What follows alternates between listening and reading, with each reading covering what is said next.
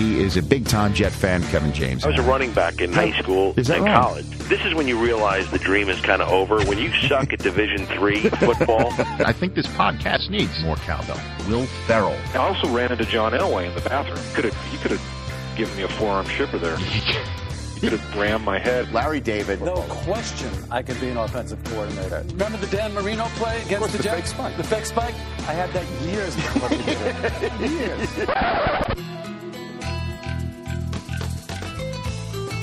I don't download many podcasts, but when I do, I prefer the Rich Eisen podcast.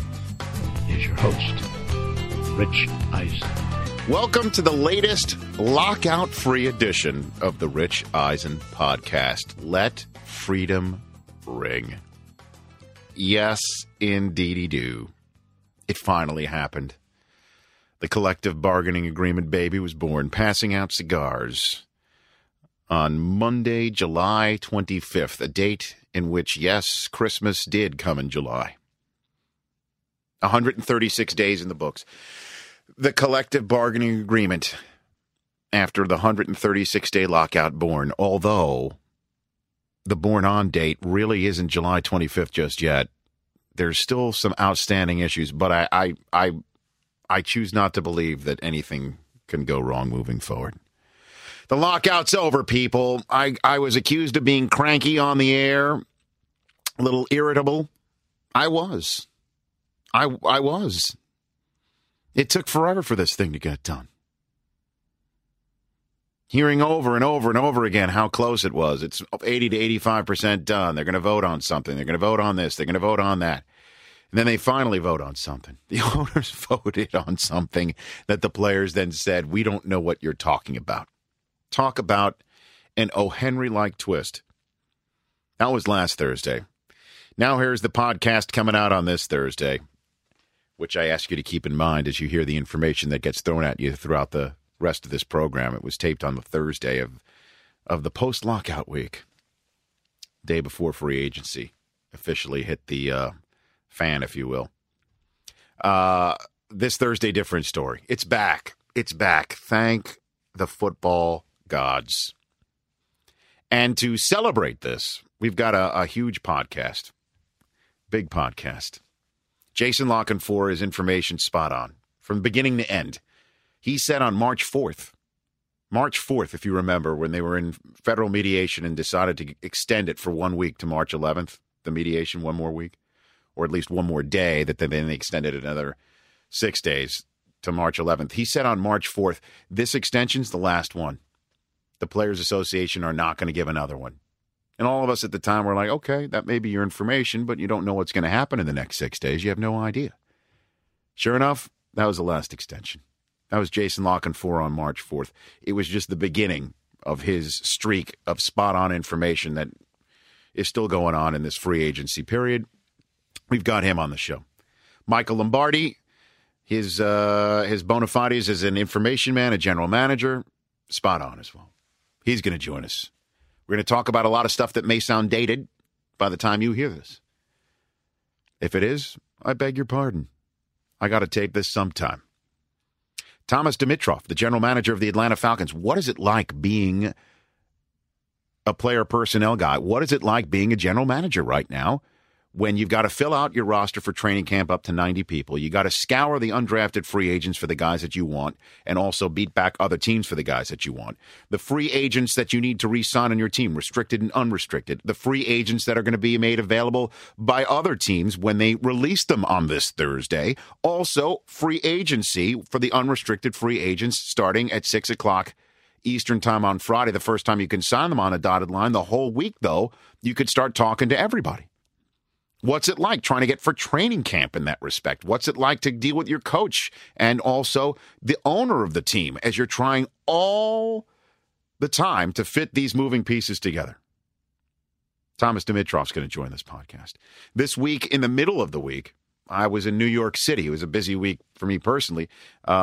EA had another big event to launch the Madden game. Last 2 years, they've held a flag football game with Hall of Fame football players and celebrities in Malibu, California. This year, they recreated, they created a football field in Bryant Park Midtown Manhattan, right in front of the New York City Public Library.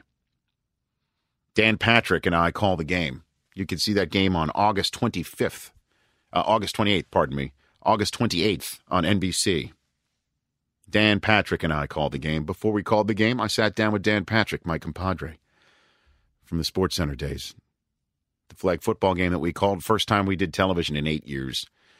I got Dan's thoughts on all the issues going on in the NFL today.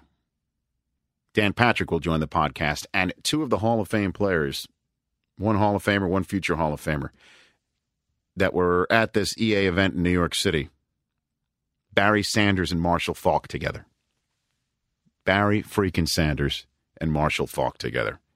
Talking about what it's like to be a Hall of Famer, getting Marshall ready for the big day a couple of Saturdays from now, and also talking about what it takes to be a running back in the NFL. Who better to ask together than Marshall Faulk and Barry Sanders? That is the podcast that I was able to cobble together by being in Los Angeles on television most of the time, talking about all the breaking news, flying off to New York, being part of this thing, and then coming back to be part of the free agent madness. That's this week's podcast. And at the end of the podcast, we give away Breaking Bad DVDs. Breaking Bad DVDs. To the people who answered the trivia question properly from the end of last week's podcast when we had Bryan Cranston on. He left behind 5 DVD copies of Season 3 of Breaking Bad. We're going to give them away at the end of this podcast. So you have to listen throughout. You have to listen throughout. So let's get this puppy started. Jason Lockenfora, who, as I mentioned, had spot-on sterling grade A information on this story throughout, and logging many minutes in front of the Players Association building in Washington, D.C. Good to have you back on the podcast, Jason. Good to be here, brother. I'm blushing, can you see? No, because you've got your makeup on. That's true. Because I yanked you out of, what do we call that? The free agent center? What's it being called right now? The free agent war room. I'm calling it the free agent man cave because I think it's a little more masculine. Well, the trophy behind you in the man cave. Yes. You know what that is? That's Steve Mariucci's championship trophy. I think from 2 years ago in our annual game day our game picking contest, and whoever finishes last must buy the trophy for whoever finishes first. And I bought that trophy for Steve a couple years ago, not because, but just so I should let you know, I didn't finish last because I was so horrible at it. It's that when you are, Steve was up by about 5 or 6 games or something like that. So you had to go for it in the last week. Right. I could have played it straight. I could have gone cover 2. No, you got to go outside the box. I could have gone cover 2. I could have gone prevent and made sure I didn't buy the trophy. But you put your whole team on an island. Well, it's true. I would have had no chance to win the contest if I had played that way. Understood. And I wound up buying it. Instead of winning it, I wound up buying it. And that's the way it goes. Yeah. But that's now part of the set dressing of your man I may have to take it back to Baltimore with me. I don't know. Can I? I kind of get the chills just being around it. Steve is very proud of that. He would not like it if it was I would removed. never take Coach's trophy. But I assume it's a better climate-controlled environment than the ones that you have been at throughout. Because you were freezing your butt off in front of with mediation, Kara right? In March, in front of mediation. I mean, literally, like toes frozen. Like it was pretty hardcore. And then 125 degree heat index. Brutal heat. In was that June or July? That was July. Yes. You see, it's all whatever. I knew it was a month with a J, right? Yes, so I was it's in close the ballpark, enough. and it wasn't January. It's close enough. It's close enough. And that's been the whole mantra: the close, but not. There's still work left to do. Well, and here's the ironic aspect of this thing: the thing's supposedly done. It's not done, but there's still work left to do. We don't have a league year yet. I mean, maybe it's August 4th. Maybe it's August 3rd. I mean, what? You're making me do the same stuff again, Rich. Well, because you have been talking me off the ledge. We will have a league year. You've been talking, I just can't tell you. That's exactly right. You're like, it'll get done. And I apologize for being maybe curt or irritable with you on the other end of the other end of the. It was crazy for everybody. Yeah. But so. Let me start with this then before we get into all the free agency madness. This is, I mean, it's not done with a capital D-O-N-E, but is there anything? Will they start arguing like, well, we're not testing for HGH? And the league's saying, well, we are going to test for HGH. Or you can't, you Commissioner, you cannot be the one sole voice on discipline. And well, I have to be, like, is this going to get done? When Eric Weddle starts getting $8 million a year, it's done. You know what I mean? Like, there's no going back now. I mean, the owners are securing their rosters, teams are in camp, and players are banking on this money in the league year. I mean, I can't even imagine. Like, if it somehow fell apart, it would be full-on mutiny. Like, it's not possible. I'm going to say it's not possible. Okay. So you're saying that I we're should too far down the road. Yeah, this. They'll have to figure it out. Because, again, the players, what's more of a red meat issue than the discipline structure of the NFL, where the commissioner makes a ruling for off-the-field stuff. On-the-field stuff, there's an appeals process that eventually does go back to the commissioner, true. Off the field, though, commissioner makes a ruling. He appeals to the commissioner. Yeah. So, do you think that's going to get changed? That gets changed? I think there could be some tweaks. I mean, one of the things I was hearing as this was getting put to bed, in so much as it was put to bed, was there could be a trade-off regarding HGH testing and some possible alterations to the discipline, the off-field discipline. That's the swap. I was hearing that was being talked about. Now, whether, until this is all, we read the fine print. Right. Who knows exactly, but those were the kind of things I was told were being talked about. And look, the commissioner is still going to play a great role in off-field discipline, but will there be some more, as the players might call it, checks and balances? It's possible. Okay, so I can put my head on the pillow, right? I can rest easy. This is done, even though it's not exactly. And I will eventually rest my head on a pillow when free agency is done. But yes, well, that's sleep soundly. Sleep soundly. I don't know when this thing. You're sleeping for 2. Is that right? Me and you. Well, yeah. Hey, now. Well, it's just great, though. Isn't this great? I mean, it's awesome. Fantastic. I'm fired up. It's like a constant adrenaline buzz. How many batteries for your BlackBerry do you have? Just one? I just have one that's constantly charged. So it's always got to be charged. I know I got to. Because part of the reason why you're in this man cave now is because we've got some reception issues where I can on actually, our floor my phone in our will studio actually work. because we've got so much stuff flying through the air with microphones and all that sort of stuff, wireless and yes. That you had it. That's why you're in your own man cave. Yeah, I like it. It's not particularly because I smell or anything like that. As far as I know, but you have to get. You haven't heard your that information. Feedback. And you mentioned Eric Weddle's contract. That was stunning. David Cantor, his agent, I was joking with him the other day. I'm like, dude, 3% is not enough for that contract. You should be getting 5 or 10% for what? I mean, and Eric Weddle's a nice player, but my goodness, I mean, he's blew Ed Reed and Troy Polamalu out of the water. I retweeted what Warren Sapp tweeted, which was $8 million a year for a safety you can't pick out of a lineup. That's what he wrote.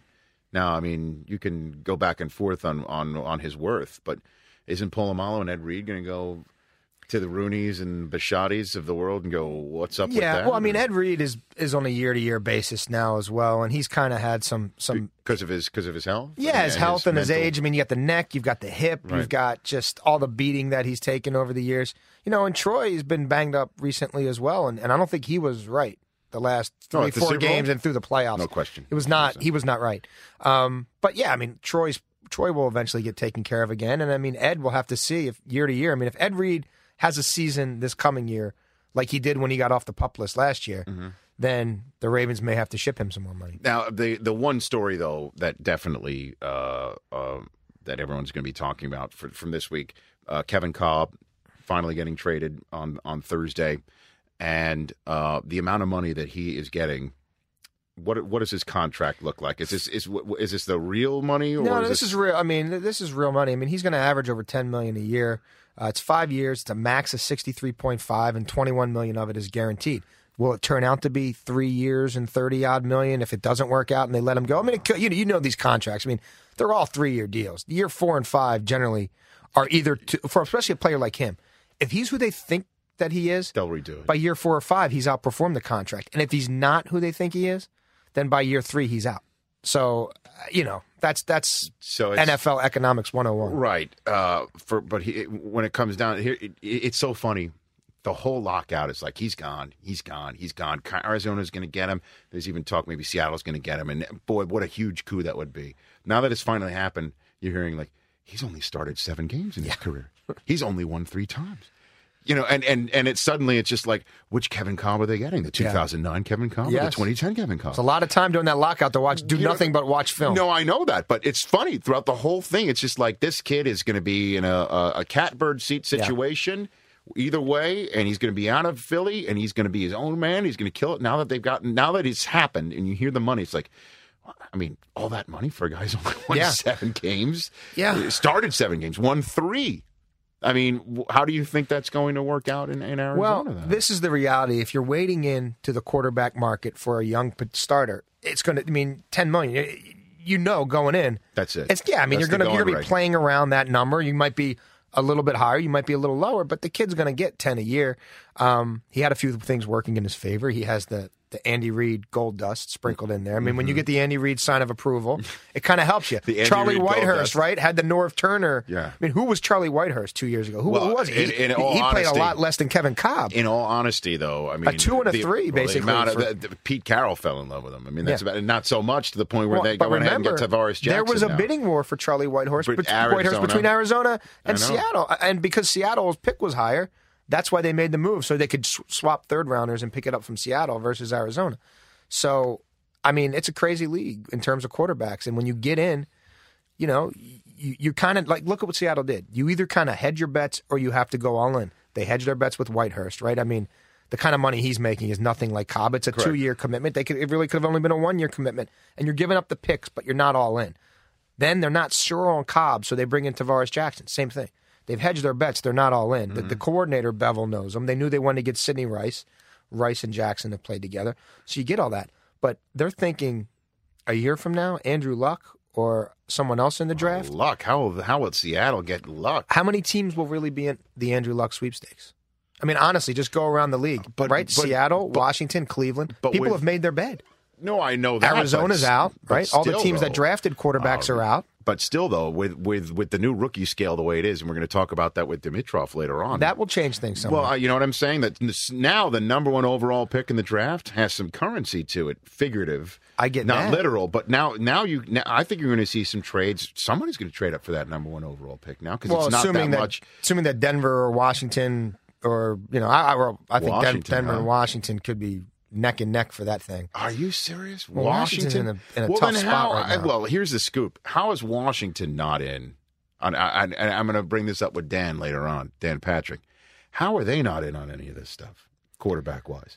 I mean, I think the class of 2012 might be why. I think what's out there they liked more than 2011. At the time they're picking, you don't know if there's going to be a rookie wage system that begins now or in the future. Kevin Cobb, the Eagles weren't going to trade them Kevin Cobb, even if they liked him. They did the thing with McNabb. They've been searching for a young face of the franchise quarterback forever. No, but that's why they're just buying time. They're going the Seattle route. Like I said, if you want to get in, whether you take a quarterback in the top 10 or you trade for a Cobb, a guy who's considered a definite starter, a young starter is going to be around 10. But how? So the other way is the Tavares Jackson, John Beck, Rex Grossman school of thought where a manager to get us through the year, maybe John Beck's like Seattle's saying, hey, Tavares hasn't played that much. We kind of like him. Maybe we'll catch lightning in a bottle.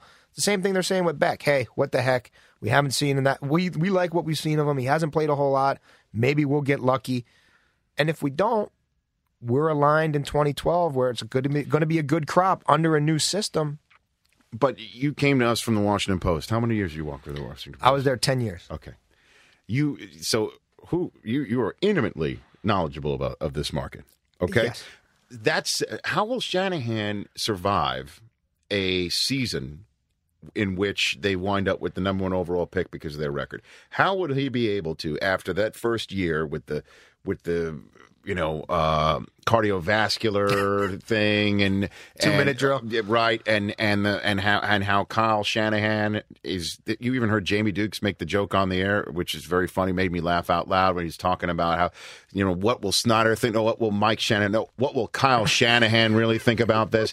That if will he be able to survive a season? Well, like a 2-win season, a 3-win season after that first year dud? He would still be owed $21 million, and I reckon to say Kyle is probably in there north of 1 a year, so the package of them would probably be worth over $25 million. So the answer is yes. So you tell me. Gotcha. So Cobb, you think will? I think he'll do fine, right? I mean, you got Larry Fitzgerald there. Yeah, Wisenhunt can cook something up.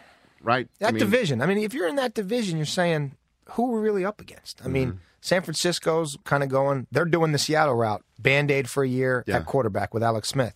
Seattle, we'll see. They won a division last year. How good are they? I don't think they know themselves. They're still evaluating their own personnel. I love what the Rams are doing. I love Sam Bradford. Just go look at the first 8 weeks of their schedule. If they survive it, great. If they don't, for a young team that they really needed this. Like Tampa and St. Louis, young teams on the come. I think they'll be hurt by missing all this practice time, missing all this time together. So if Kevin Kolb is just okay, then they're all right. I mean, 8 wins could win that division again. And by getting a quarterback, now Larry Fitzgerald, maybe you get him tied up long term. That's been the big issue, right? They've got money to spend. They're one of the 4 teams that's really going to have to spend to get up to that 90% threshold. Best way to do it is sign your own. So now there's a little more motivation for maybe Larry to get on board. I don't believe they're done in free agency by a long shot. They're really realigning their offensive line. I think they'll be better there. We'll see what they do at running back. I still expect them. They lost Steve Breston to Kansas City. I still think they get a Malcolm Floyd or a Mike Sims-Walker, someone else to give them another asset there for Cobb. And you see, he doesn't have to be great. Seattle won that division last year. How great of quarterbacking did they get? They didn't even finish 500 to do it. I mean, it's not like they had they were on the shoulders of a quarterback. I mean, Matt Hasselbeck, he didn't have a great year, and that's just the reality. I like the Breston move, by the way, by Kansas City. Well, Haley knows him well, and I like Steve Breston a lot. Obviously, I'm biased, him being a Wolverine. Yeah, but I like him a lot. I think he'll be good. I mean, they got a lot of playmakers in Kansas City. Although Kansas City's been somewhat quiet, other than Breston. The Bears, the Bears have we haven't heard a boo or a peep. Out of Chicago. They may move Greg Olsen. They're trying to move Greg Olsen. They've been tied up with Olin Kreutz, who's been there forever, and I'd be shocked if he left too. I think they'll keep him. They're looking at the wide receiver market, but they're not jumping in. I mean, let's not forget what the Bears did financially the last couple of years now. They did Julius Peppers contract. Yep. They redid Cutler. Chris Harris was a great trade, but now they've got to redo that deal. So, but if this is apparently, and I would agree, one of the greatest free agent wide receiver classes, period, that we will ever see. How do the Bears not pick anybody from this group? I think they How do will, they not get somebody from this group? It could be Randy Moss. It could be a Burris. They could go that route. We'll see. Your man Braylon, I'm hearing him in maybe Minnesota. Minnesota's got to do something now too. They're going to have to spend some money somewhere. They lost Bryce. Yeah. So and James Jones from the Packers is out there as well. Who all these central teams? I'm sorry, all these teams in that division from the old school. Yeah. You went all old these school NFC North of teams are familiar with and see a lot of, and I can't imagine he's back in Green Bay. The market for him will be too strong. I had one agent who has a player in that wide receiver market tell me he thinks that Minnesota might get Braylon Ed Jones. So we'll see. I mean, Chicago was going to be a tough year. I mean, that to do a whole lot financially. I mean, Julius Peppers, they made him the highest paid defensive player in the history of the game. I mean, that's not funny money. That was real. And they spent some money on Chester and to bring in Chris Chester and I'm sorry, Chester Taylor. I got too many players on my mind. And they also You're nailing it though, Jason. Yeah. I'm serious. To be able to keep all of this stuff at the top of your mind is ridiculously impressive. I'm going to talk about these next 2 things right now in succession. So maybe audio podcast producer Chris Law can remove them if they're dated. Let's talk Nnamdi and Kyle Orton. Okay, and as long as this segment stays in, we know it's still up in the air. Nnamdi, when does Nnamdi pop? When does that pop? Is that why you're looking at your BlackBerry still? I'm looking at my BlackBerry just because you never bleep and know at this point. I know that. At least you're in a place where you get reception. That helps. That's the first step. Right. All this is going to be done by 6 p.m. Friday. Really? Yeah. By the time we go to have our official list, we're already going to know what's going on with Nnamdi. Yeah, I think with everybody. I mean, Nnamdi, Cromartie, Ray Edwards, the rest of these few chips that haven't fallen yet. You mentioned Orton. Big trades, a possible OCU Manure trade. Things None of this like is that. going to go into the weekend? I don't think so. I mean, I think the stories of the weekend will be who's not there. Whatever Deshaun OC decides to do. Deshaun Jackson, Forte in Chicago, Chris Johnson. That's going to be more the story. New rules sort of prevent these guys from really digging in their heels too long. The 30-day does. I mean, $30,000 a day. When do these guys not get it back on the back end? They always do. I mean, Darrelle Revis, you remember that whole thing last year, how long he was out? Happened with Strahan, too. Remember with Strahan? Yeah. I mean, you're going to get it back on the back end. So they're not going to sweat $30,000 a day. But those are going to be interesting negotiations. And I think that will be the storyline. But even all the rookies. I mean, I wouldn't be surprised if Cam Newton's done by tonight or tomorrow. What about Nnamdi? Nnamdi, where do you think he goes? Nostradamus. I said Houston for a long time. Houston is committed it makes the most to making sense. it happen. They need him in the worst They need way. him more than the Jets do. I think the money will be there with Houston. Okay. And Orton, Why is he practicing with the first team on Thursday? I mean, there's a little bit of a gamesmanship there. Yes, on both sides. Miami acting like, well, we have other options, and Who's maybe the other Henny's option? not. Vince Young. I mean, is Vince Young? I'm sure that's what you'll hear. Vince Young, or maybe they'll start talking up Mark Bulger all of a sudden. But they're playing that game, and Denver's playing the game of, well, if you won't give us what we want, what do they want? We can go with Colin. They want a 2? They'd love to get a 2. I think they'd settle for a 3 that could move up to a 2 based on the performance of the player. Or if you extend him long term and you keep him around, then it turns into a 2. And I think ultimately that will be the deal, a 3 that turns into a 2. But they're not quite there yet. And the Dolphins, when they kind of fished around on contract terms with Orton, didn't exactly hear everything they wanted to hear. But it makes a lot of sense. Chad Henne's toast for sure. Well, if they get Kyle Orton, Chad Henne is there to back him up. I mean, there's no denying that. I mean, they got to sell some tickets down there now. Like they need to have a pizzazz and Reggie an Bush identity. helps. Reggie Bush. And that's why they were so in on Reggie Bush. And I've been talking about that for a while, sort of the splash factor. They brought in the celebrity owners. I mean, they're trying to create some sizzle down there. I mean, all people talk about is the heat, and the Dolphins haven't been that successful, and they haven't been very flashy. They don't. Their offensive side of the football has not been good for a while now, and you kind of down there, you kind of got to give people a reason not to go to the beach. It's kind of like out here, No. Whoever comes to L.A. Let me tell you something about Los Angeles.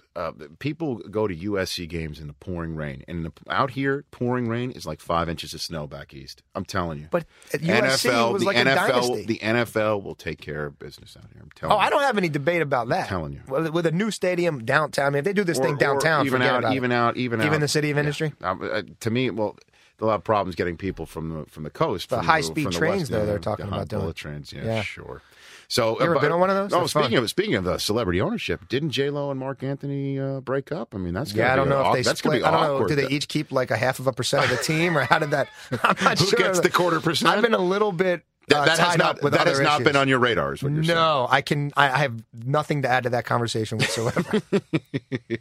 So, are you enjoying this? Yeah, it's a rush. This is no, it, you right? live for this. You live for it. Yeah, it's why I do what I do. It's exciting.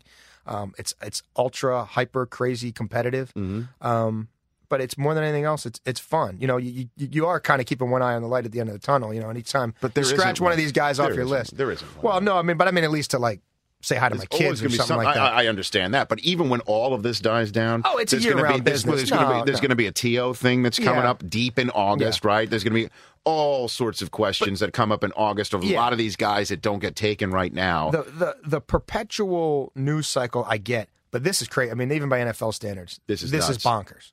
Yeah, you've got teams that have signed their entire draft class in a matter of 36 hours. I mean, I don't ever recall that. At the same time, they're setting record free agent deals with players, and at the same time, they're trying to renegotiate contracts and trade players. I mean, this is a special kind of nutso. It's awesome. I actually think we're going to be spoiled. Then we go back to the normal. I know, it's going to be boring. March. All we had is free agency in March. Oh, come on. No. I mean, yeah. But I look forward to normalcy, though. Yeah. Great job. 10 years of normalcy. Yes, exactly right. Unless, of course, there's some issues with what's still left. Oh, come on, dude. No. I refuse to believe. I'm going to pretend you didn't even make that comment. All right. Jason Lockwood, again, great job throughout the entire Michigan. Thank you very much. And we look forward to getting back to normal here. But you're right. This is fun. And we are going to talk about all that stuff about signing players in such a short period of time with Thomas Dimitroff of the Atlanta Falcons. But first, let's get to Michael Lombardi. Hello, Michael. How are you, sir?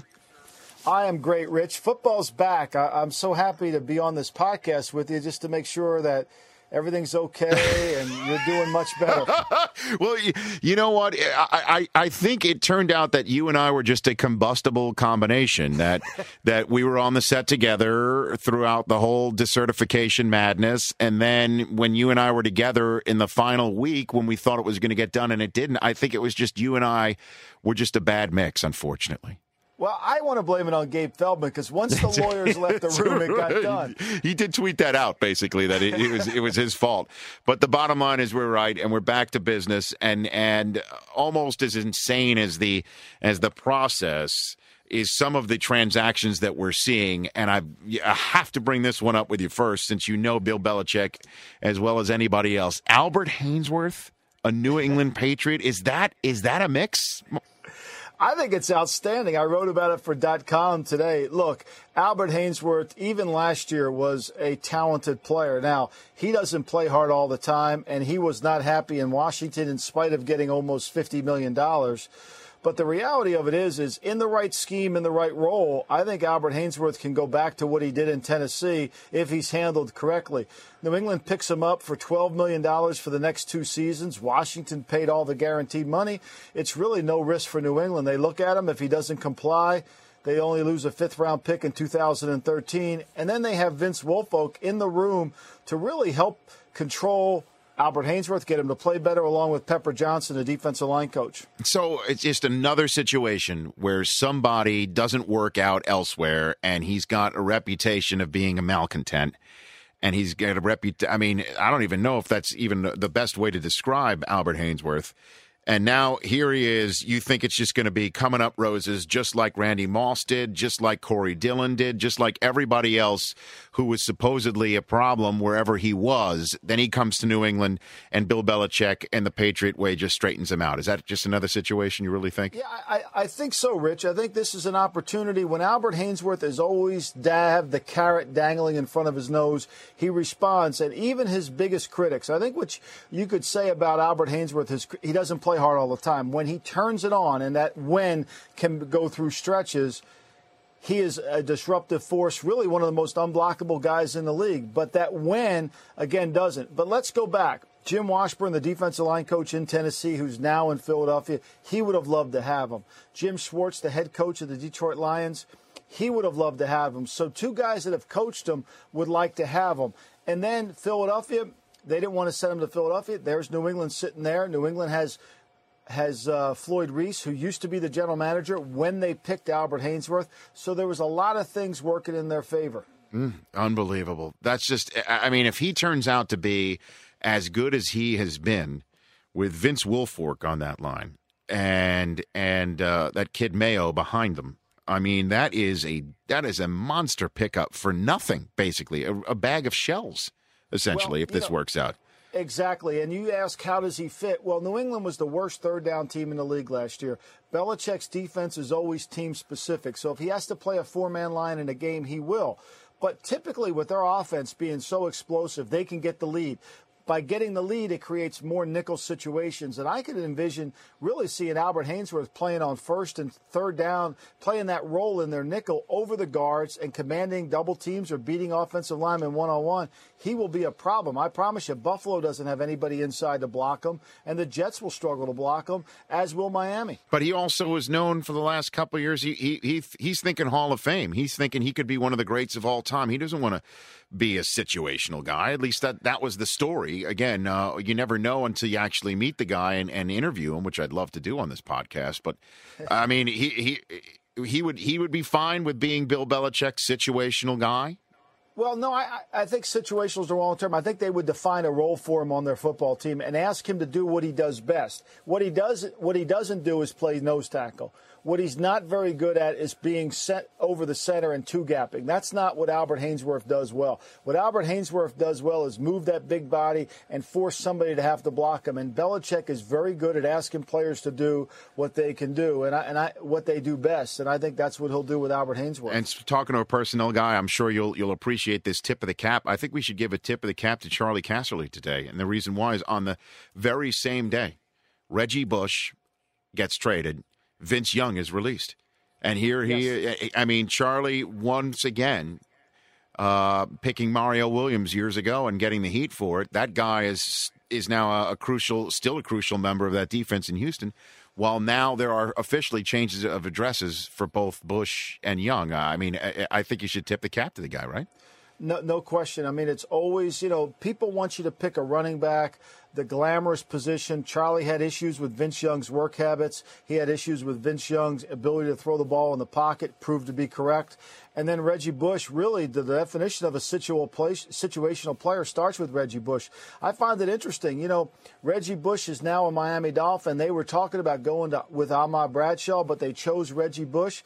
And frankly, as I sit here, I think Ahmad Bradshaw would have been a better running back for the Miami Dolphins than what Reggie Bush is going to bring to him. Well, I mean, Reggie, I think has something to prove here, right? I mean, because he's also he's in a glitzy, glamorous place. He's bringing his talents to South Beach, where I guess the Dolphins are trying to, as Jason Lockenforth said in the previous segment, trying to make a big glitzy splash with some big name players.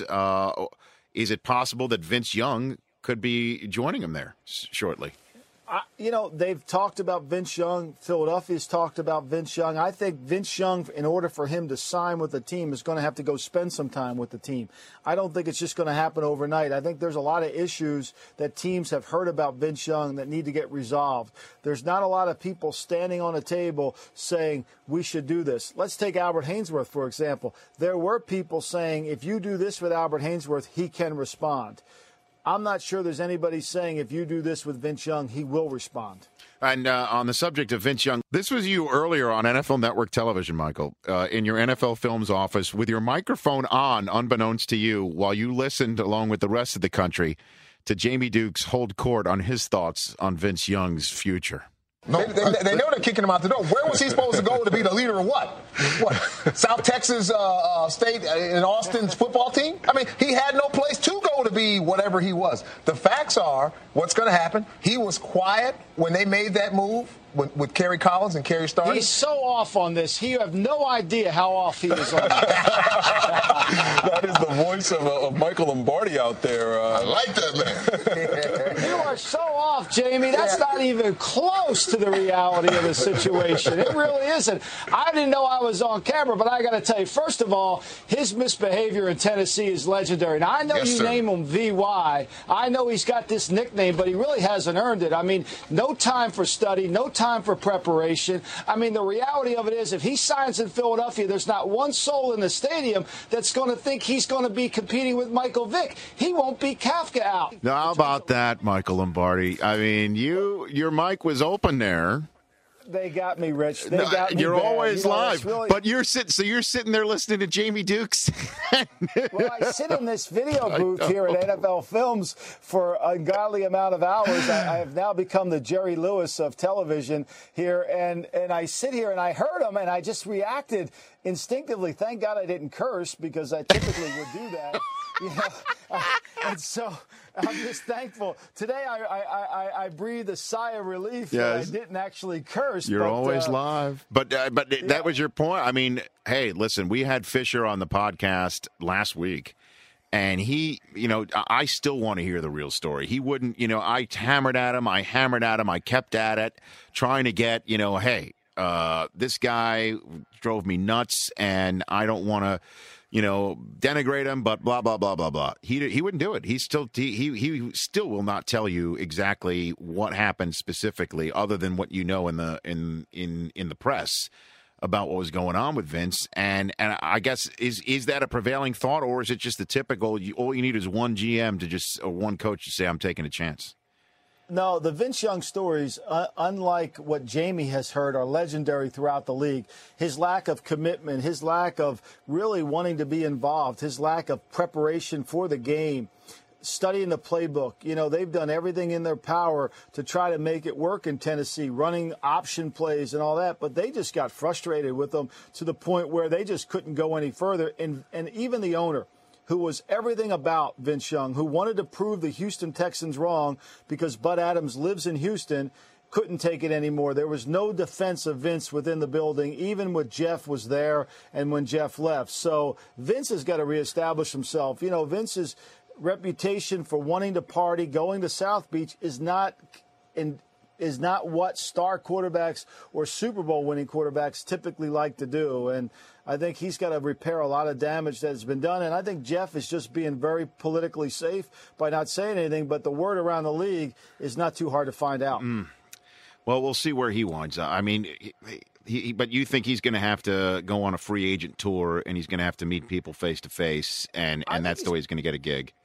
Yeah, because I think what Jamie was saying is there is a perception that Jamie gets and Vince Young has that he's a star in the league, and this 31-17 winning percentage, how could he be on the street? And that's not the reality. The reality is Tennessee won with being able to rush the passer, Chris Johnson and Vince making a play here and a play there. Nobody went into the game saying we got to take Vince out of the game. Everybody went into the game saying force the guy to throw the ball in the pocket, we'll win the game. Mm-hmm. And I think that's a big difference. And Chris Johnson, I don't know if he heard his own potential holdout case, but I don't know if you heard this. He's tweeting Adam Schefter asking if the Titans can go get Braylon Edwards or Mike Sims-Walker. Does that hurt your holdout case when you're tweeting information men wondering if your team can go out and get yourself a wide receiver? Well, maybe he's actually acting as the general manager and he's going to renegotiate his contract while he signs Braylon Edwards. Maybe he could re-sign himself, insert the figure. How does this wind up? Because you and I went back and forth saying how so many teams have to spend much more against the cap than ever before, and that teams are going to use this as an opportunity instead of spending money crazily on new people to the organization that they're going to re-sign their own. Is this would the Titans really go head to head with Chris Johnson on this matter again? I think they should just call him in and say, look, Chris, come to camp. We're going to negotiate this deal. You will have a new contract before, let's say, the second preseason game. We're going to negotiate this out. You have to be in camp. It's important for you to be here. But we fully intend to make you in the top 5 running backs in terms of average per year. I think that's the conversation because the young man has clearly outperformed his contract. He clearly has outperformed Darren McFadden, who was the first back, I think, picked in that draft in the same exact draft as Chris Johnson. So, I think it's time for him to be rewarded. I think Frank Gore, who also is holding out, doesn't have as strong an argument with the 49ers as Chris Johnson does. Each holdout is unique. Each holdout has different circumstances. Deshaun Jackson clearly has everything. He's done everything within his power to outdo his contract. The Eagles typically like to do young guys' contracts in their second and third year. They feel like they get a discount when they do that. However, Deshaun Jackson doesn't want to give him a discount. He wants full freight, which is why they haven't been able to get it done. So I think Deshaun and Chris both have powerful arguments. I think Frank Gore's an outstanding player. I'm not sure he has the same. If I told you before the lockout was over that both Steve Smith and D'Angelo Williams would stay put in Carolina, what would you have said to that? I would have been shocked. I thought Steve Smith really had enough. This morning I reported that he met with Marty Herney and he sat down with them and felt very comfortable. And he's got 2 years left, making about $14 million. I thought he was going to be a trade. I thought he was going to be an asset that the Panthers used. But what I didn't calculate, the Panthers think they're a lot better team than the worst team in the league last year. They think they have a lot of young talent on that roster. They think they can turn this thing around fairly quickly. I think that remains to be seen. Yeah, but how do you sell that to Steve Smith, though? I mean, is it just, hey, we got Cam, you should be part of the renaissance here, and we kept D'Angelo, we spent on him, we're going to spend some more, so what do you say? Was that basically the pitch? Well, I think the other pitch is Steve basically has kids. He didn't want to take them out of school. We never factor in the home life into some of these decisions, which is really important. Well, in that respect, I was surprised. Hasselbeck, I mean, he's moving all the way across the country. He's got 3 little ones up there in Seattle, where he and his wife have a wonderful life up there in Seattle, and now he's going to Tennessee. So I guess there's lots of situations like that. Yeah, they're all different, and I think ultimately, Seattle and Matt had kind of come to the end. I didn't think he didn't believe he liked what he heard from their offer. So sometimes the team tells you what they think about within the offer. But Steve Smith was under contract. He's there, and now you've got to operate. You've got to move. You've got to get a different setting. Change is not something that's really comfortable. I mean, Reggie Bush struggled with the change. Even though he didn't want to take a pay cut, he was due to make $11 million this year with the Saints alone. He signed a 2-year contract, Rich, that doesn't make $11 million. So he took a pay cut essentially to go down to Miami, and he still went, even though he didn't want to fight. He fought the change, but he had to make the deal. What do you think of McNabb's move to Minnesota? A lot of people think that really was his only move, and that thank goodness he was able to make it. How do you think that's going to play out? I think Donovan, a little bit like Vince Young, has to look at himself and say, how can I make Donovan a better product? I think Donovan is at that point where a lot of Minnesota quarterbacks have been, where they resurrected their career. I mean, Randall Cunningham won MVP up there. I think it's the same situation. He's got to go up there really with the same hunger that he came in the league as a rookie and try to take this bull by the horn and show people that the Washington experience was an aberration, not who he is as a person. And I think he's really got to go up there and play well. I think it's really important for him to lead the team, to be an extra worker, to be a hard worker, to demonstrate that he's got all those skills that the Redskins say he doesn't have in terms of leadership. And Carson, is that it? Is that the when's the next time we see Carson Palmer? Well, unless he's giving you stock tips, I don't know what Carson's going to do because Mike Brown's not moving. We've said this all along. What a press conference that was this week, huh? Well, that's classic Mike Brown. I mean, he's very smart. Mike's very tough. He's, some people like to say he's stubborn. He would probably say he's committed. He just thinks he's right and he believes he's doing. Now, he owns the team, so if he goes 5-11 with Andy Dalton, he's not going to fire himself. Seems like you've been in that situation before, Michael. Yes, I have. Yeah. You think differently when you're an employee as opposed to you think when you're an owner. So then Carson just chills for a year. I mean, how much longer would he have to chill before he's through and he's done with whatever? Forever. If he wants to play football, he has to play it in Cincinnati. Now he could come back to Cincinnati and basically they could cut him, but every road leading back to playing football starts and ends in Cincinnati. So his best scenario, if he deep down is sitting there saying, you know what, I do love hanging with my young kids, but I still feel I should play football. His best scenario would be for Andy Dalton to kill it, crush it, do very well, where he's clearly the kid of the future and he's the quarterback. He's the number one guy undoubtedly, and then Carson just shows up Favre-like, hello. Is that basically his best case scenario to force the hand of Mike Brown? Exactly. I think so. I think that's his only chance. And if he does that, I'm still not sure Mike Brown would let him go. Right. And speaking of Favre, get the horn ready, Del Tufo. Get the horn ready. Hold on a minute. Rich. You got to get the horn ready. We're going to get the horn. Cobb is now gone. Does that really open the door for the horn? Does that open the door for the horn? We're not going to hear the horn in Philadelphia. It was a bad story. We missed you over the weekend when we had that story. We wanted to get and it was so appropriate because football was coming back. The horn was coming out, and Scott Hansen was going to be dispatched to the front steps of Brett Favre's home in Hattiesburg. What could have been a better trifecta? It was the perfect storm. We need the horn. There it is. That was dead on arrival, that story, right? That was. No how about this? That story was as dead as the animal that provided the fur for Howard Eskin's coat. Exactly. Yeah, I don't know where Howard got that one, but it wasn't a good one, and I don't think it ever had legs. It might have been a theory, not a story. Right. So who is? Do they? I guess let's go full circle then. Do you really? With a guy like Vic, who, as we all know, is just one scramble away from a good couple of weeks off. Is Kafka really the guy that they're going to go into the season with in Philadelphia? Well, I think they're going to. I think they're going to look over the market. I could have seen them going after Bruce Gradkowski, but he signed in Cincinnati with a chance maybe if Dalton's not ready to start, so that's a better opportunity. Maybe they bring Vince Young in. Maybe they bring Vince Young and put him as the backup, try to see if they can resurrect his career as they did. People try to compare what Vince Young's at now with where Michael Vick was. Michael Vick's career needed to get his legs underneath him. He always had a good career. His play on the football field was always very good. The problem was nobody was sure his legs would come back after spending 2 years incarcerated. Vince Young has to get his career back. They're completely different situations. And lastly, Burris, John Mara, the New York Giants owner, saying on the radio Thursday that the team is, quote unquote, a long way away from having a reunion with Plexico Burris. A lot of people are excited about that opportunity in New York for him, but where do you think he eventually winds up?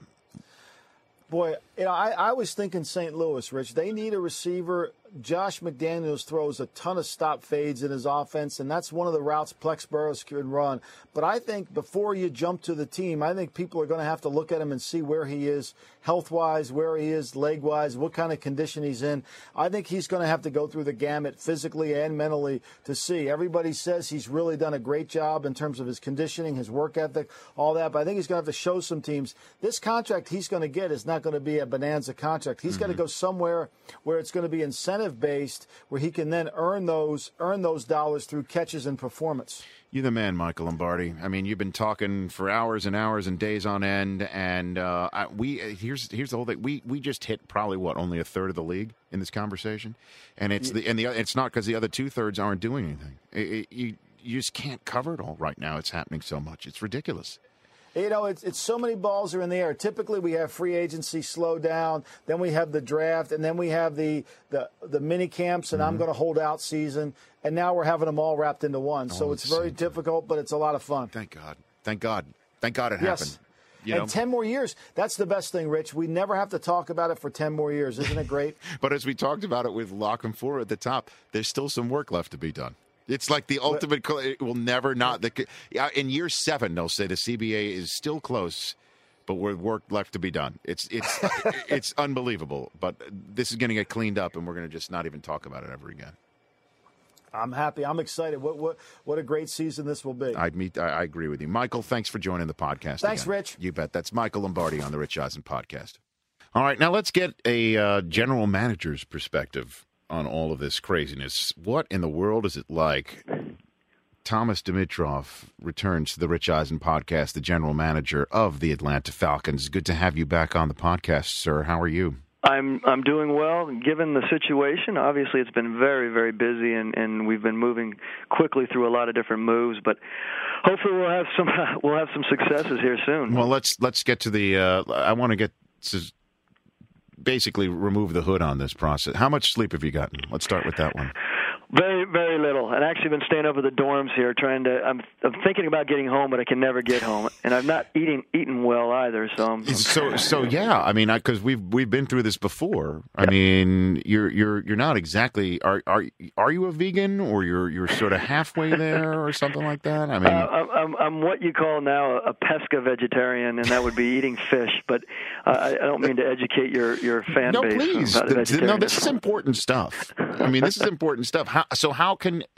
So you are basically essentially chilling at Flowery Branch. You're living at Flowery Branch right now. Living at Flowery Branch. You know, our people here, our chefs, they're great, very accommodating for everyone, and it's great. And I just happen to have myself all set up with a drawer full of groceries to keep me keep me healthy. Because again, educate me on this. You are attempting to fill out a 90-person roster list for training camp, correct? I mean, you're doing that. You're also monitoring free agency, your own and others, and things of that nature. I'd love to get an idea of exactly how you're going about your business here. Yes. Rich, what it is we have 90 people we need to fill as far as roster. We had 54 players under contract coming in. We had to sign 22 college free agents, which was mayhem in the sense that it opened at a certain time at 7 p.m. On Monday, I believe it was. Geez, it's all a blur now. And we were able to start negotiating and trying to get this college free agent signed.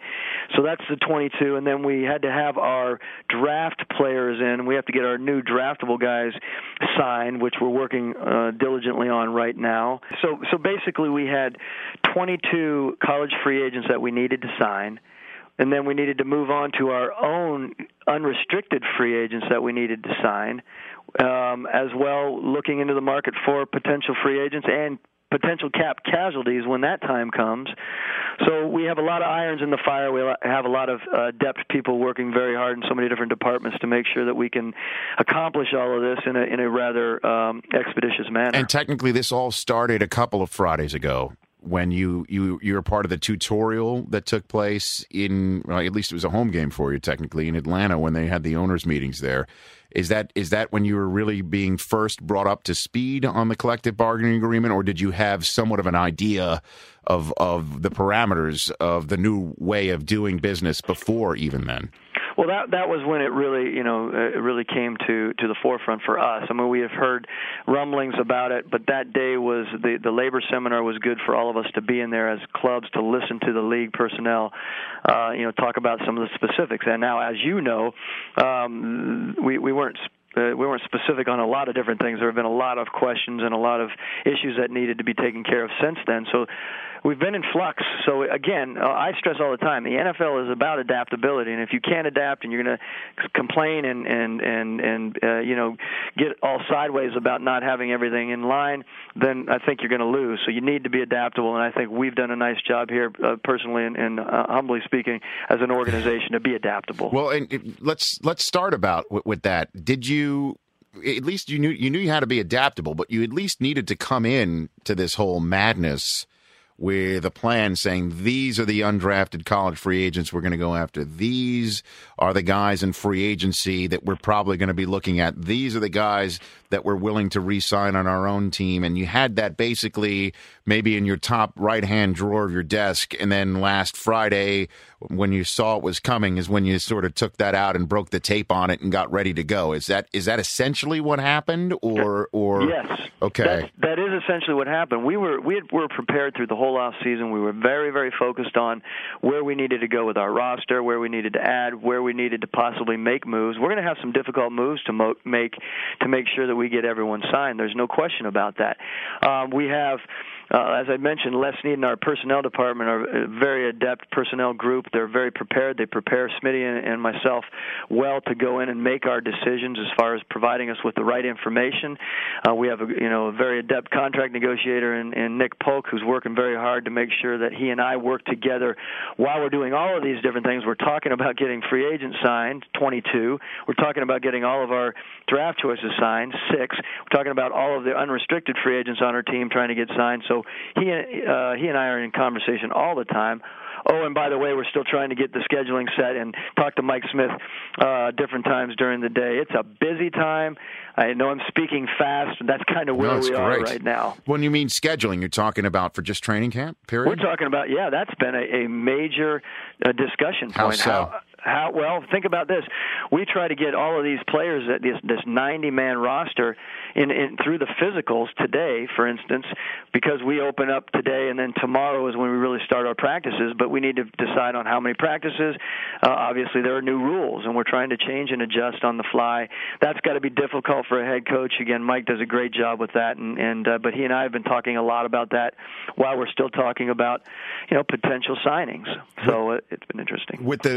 With your drafted players, the new rookie system, is it easier to sign these guys without a holdout? How are you finding the new rookie rules? Because I imagine that's got to be the real first order of business, because it seems free agency is the similar way with franchise tags is the same. It's just the cap has changed and how much money you have to spend in the cap. The rookie system is a completely new ball of wax, correct? The rookie system is a new ball of wax, and the rookie system has been very beneficial for, I believe, both sides to, again, get to a spot where we can get through these negotiations fairly quickly. I think we're moving along very well right now. We have 3 of our draft choices signed at the back end of the draft choice numbers, and we're moving towards, number 1, in which, we obviously need to get Julio Jones in here as soon as possible. I think it's going to move along very, very smoothly for most teams.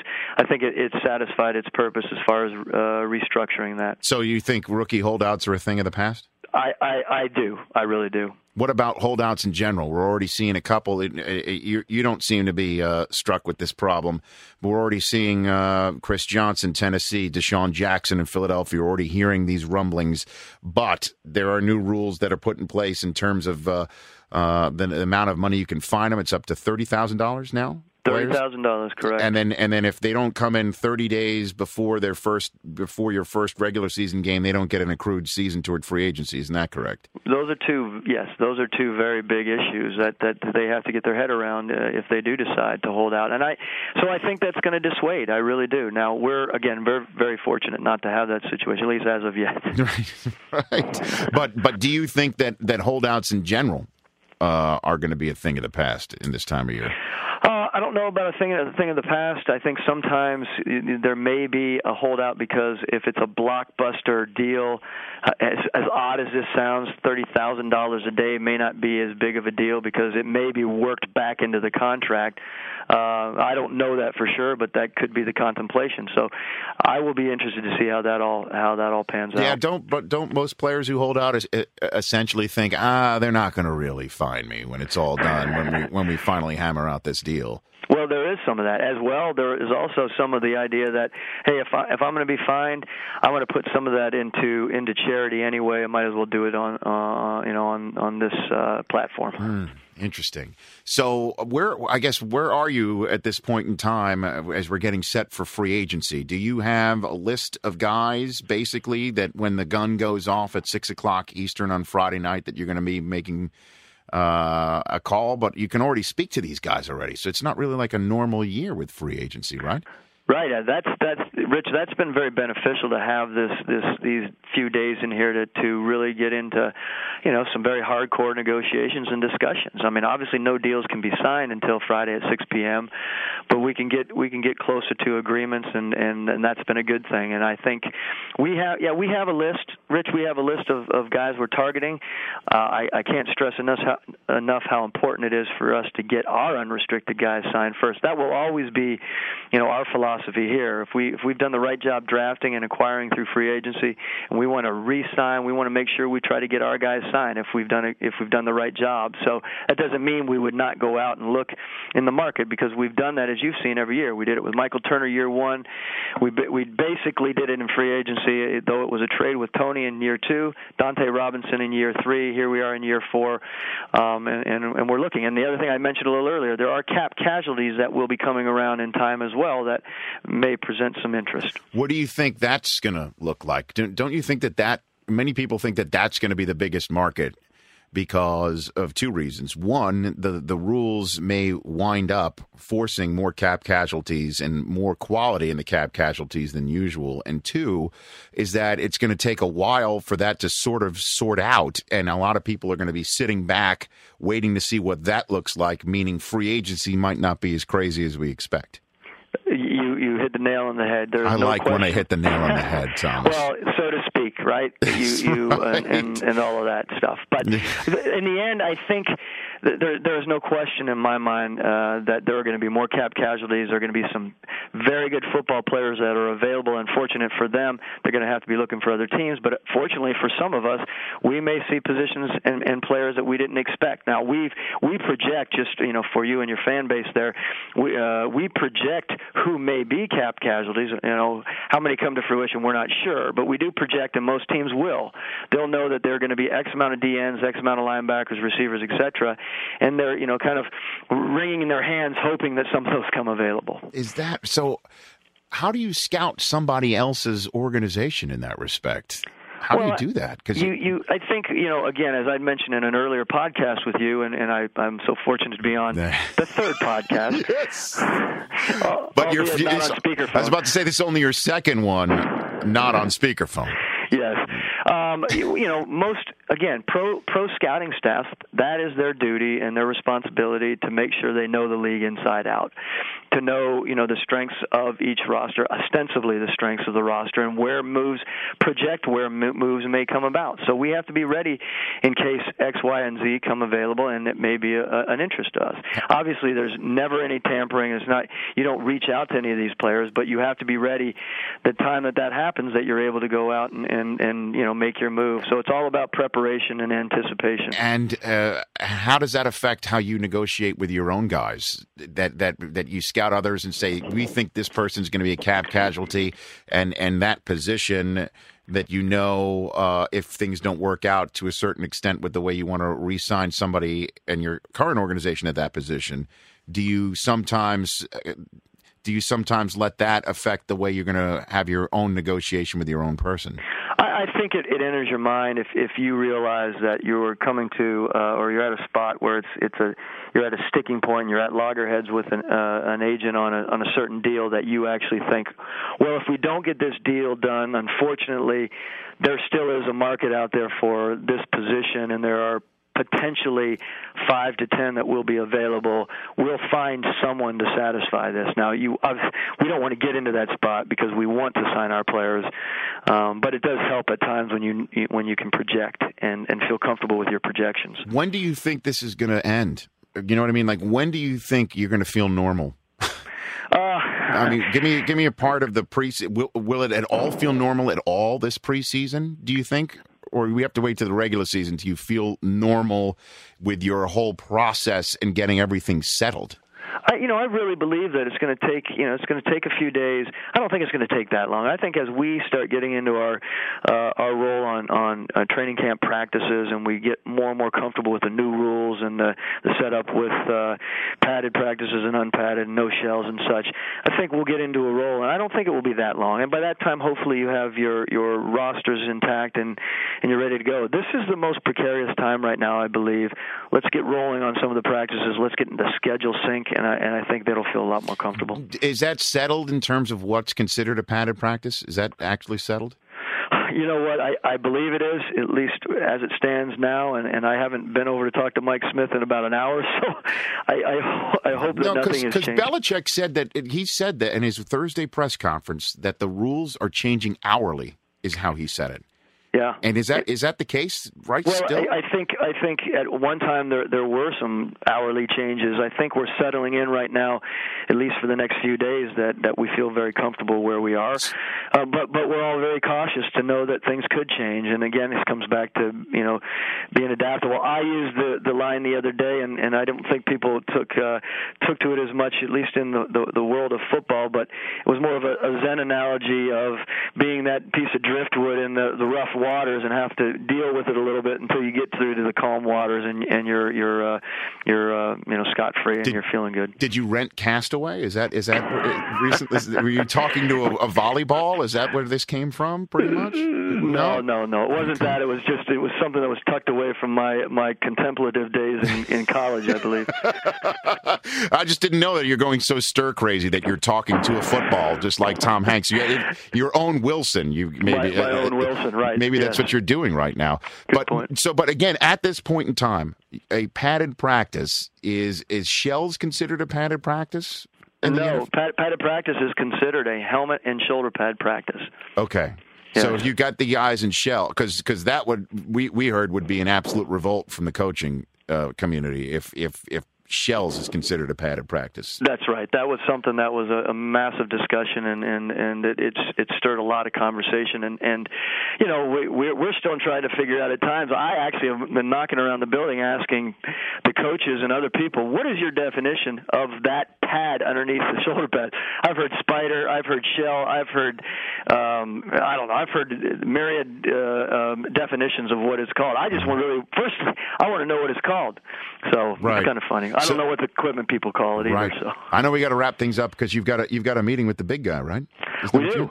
We do. I'm looking forward to it. With Mr. Blank. We do. Now, take us in on that. What is that like? What does the owner of an organization want to know in the middle of all this craziness? He wants to sit down and be caught up to date on where we are with our signings, where we are with our projected signings, where we are with potential signings, as I mentioned, as well as salary cap casualties, and just the general frame of thought here in the building. And I'm looking forward to catching up with him as well because we have some financial discussions and we're trying to be fiscally responsible, but we also have some serious moves to consider. And again, we're trying to get our guys signed, and our offensive line is one of the priorities to try to figure out where we're going with that, and hopefully we can get accomplish what we need to get accomplished. And will you say at some point, like player X, can we go up to $Y, Mr. Blank? I mean, does he get that specific with him?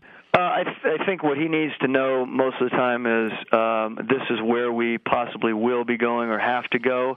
And Arthur is such a competitive guy, and he's been so gracious in the past with us and providing us. It's usually not an issue as long as we can handle it, cash-wise, and as long as we have the room under the cap. And at any point when he says, wow, this is all crazy, will you say to him, well, Mr. Blank, if you and your colleagues had, gotten this done, maybe a week earlier? I mean, you know what? Do you ever reach that point where you just have to hold your tongue? TJ. No, you know what? Arthur and I have such a great relationship where we're very candid with each other, but I would really not go down that line. I think I steer clear. I'd rather talk about the potential food that we have in the building as well. Right. Catering. By the way, he's very excited that we have gotten back. We stored it for a while, but we got back our soft serve ice cream machine here. So he's excited. I'm not that excited because I was pushing for frozen yogurt, but we're doing all right. Well, yeah, you got to find the middle ground. There's a gray area for everybody, certainly on food, Thomas. Hey, thanks for giving everybody an idea of what is going on, certainly in the operations and the player personnel world right now. It's fascinating stuff, and good luck with wrapping your head around all this stuff at the same time. My pleasure. Thanks for having me on once again, Rich. You bet. That's Thomas Dimitroff of the Atlanta Falcons, general manager, in the midst of the craziness, taking some time out to join the podcast. Pleased to be welcome back to the Rich Eisen podcast. My compadre from many, many years, Dan Patrick. Good to see you, Dan. We're shaking hands right now in case people off camera. Don't know that. Yes. Well, we're here at the EA Madden Pigskin Pro-Am Classic. You and I are about to call play-by-play, and am I doing the play-by-play? You are. You're doing all the heavy lifting. I'm here for ambiance. Or is that the name of your co-owner? Ambiance. I don't know. Yeah. But it's been 8 years since you and I have done a television product together. Really? 8 years. I've been counting. When was the last time we did it? Had to be Sports Center. Oh, wow. In 2003. Is that one of those where you said, before I go, can I do a show with you? Yeah. Is that how that works? Yeah, that's how it works. That's how it works. But now, we're back. We're going to be back and better than ever. Yes. Yeah. It'll be like riding a bike. This will be interesting. I'm really counting on you. Well, I mean, certainly if, what I expect, which is a Dan Marino to Maria Menounos touchdown play or something like that. You never know what can break out in something like this here. I just hope nothing breaks. Well, here's my segue. Speaking of breaking, every 2 seconds football news is taking place right now. Yeah. This is this what you pretty much expected, the fan interest returning immediately to football? I think that if you look at what we put the fans through for the last 4 months, and now you don't even let them enjoy free agency because you have to have a scorecard. I mean, you really need to have something that alerts you on your phone. There needs to be updates just to help you through this because I think you're going to wake up and go, wait a minute. Mm-hmm. Kyle Orton's where? Right.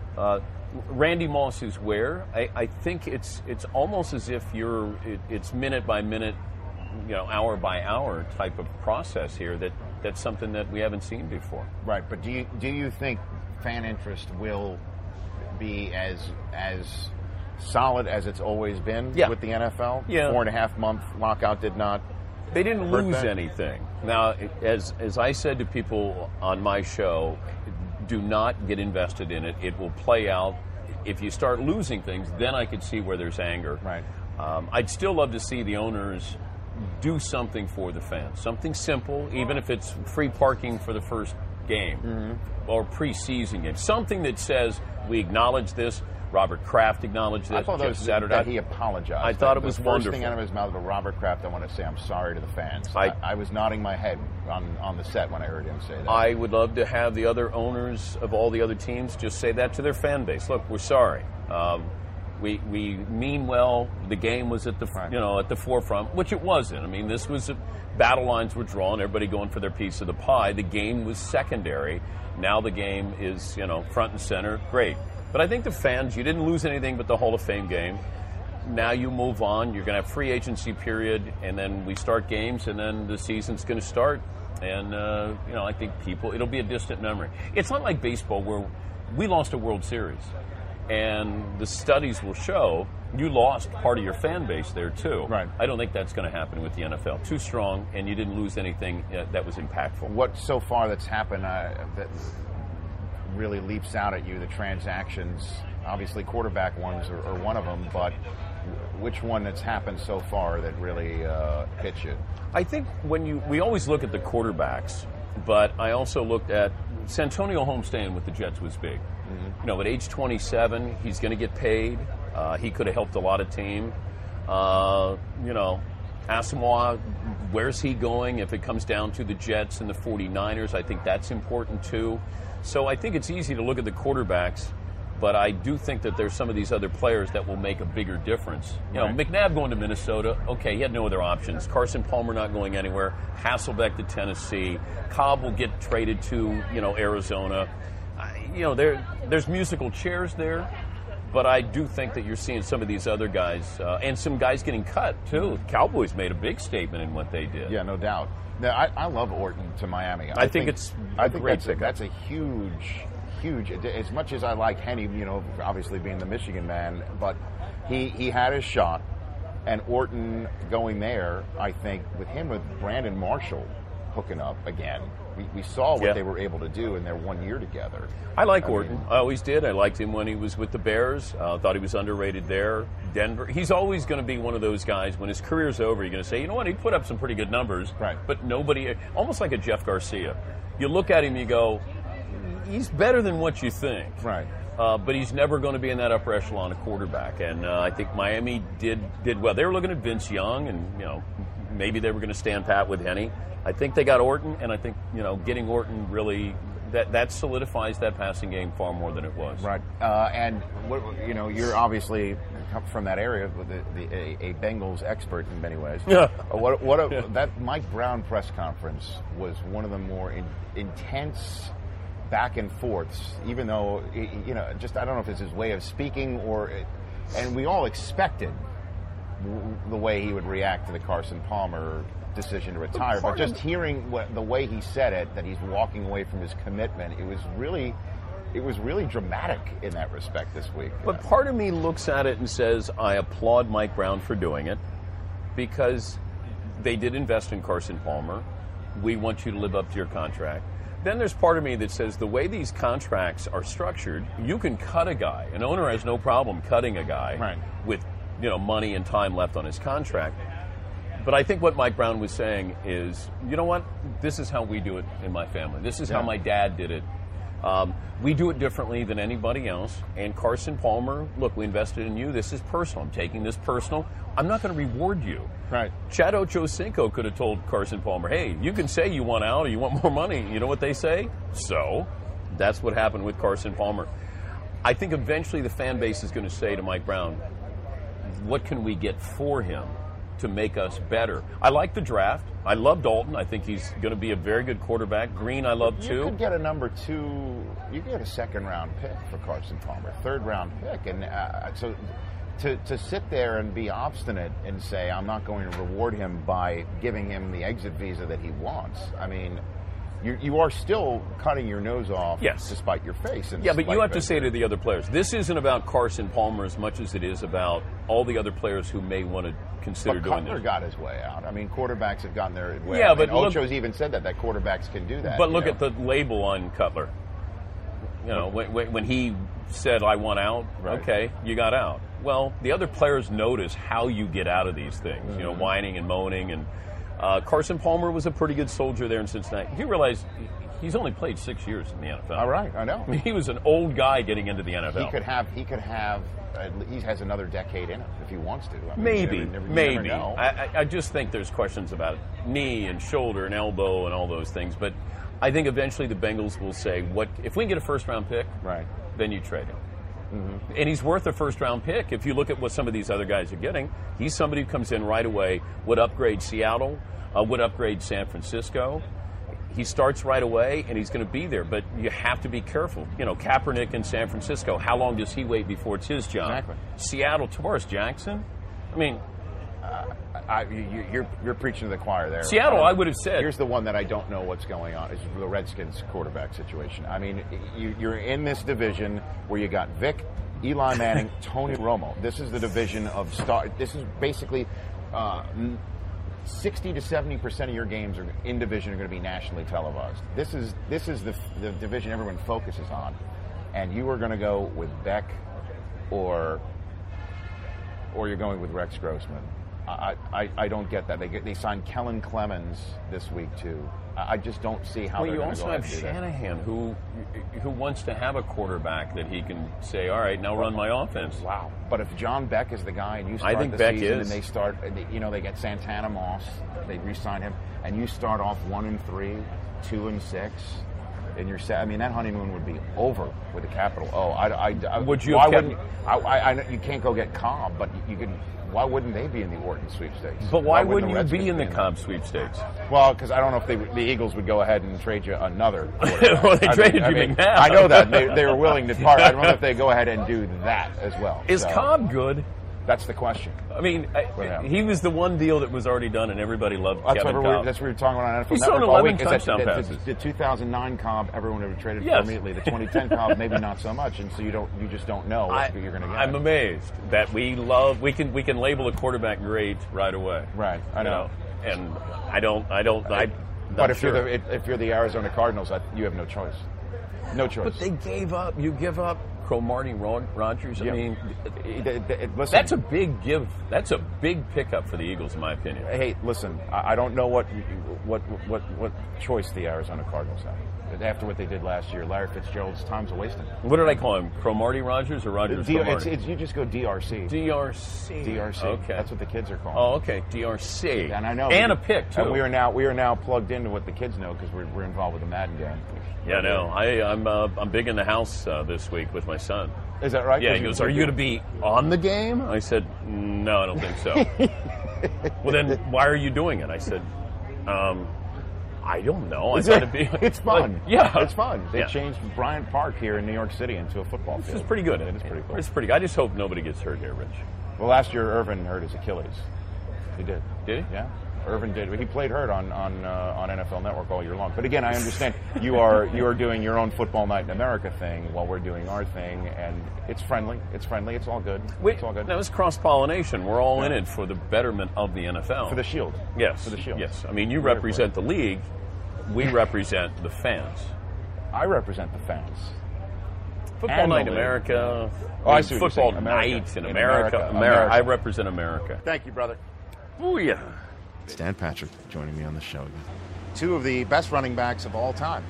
And I'm not just saying that because they're sitting with me here getting through the raindrops here in Manhattan outside, but it's the truth. Hall of Famer Barry Sanders, good to see you. Great to be here. Thrilled to have you on the podcast. And soon-to-be Hall of Famer. Thanks for having me, Marshall Faulk back on the podcast. Good to see you. Thanks for having me. Do you have any advice from Marshall, who's going into the Pro Football Hall of Fame? Coming up in 10 days from now, pretty much? Oh, man, just enjoy the experience.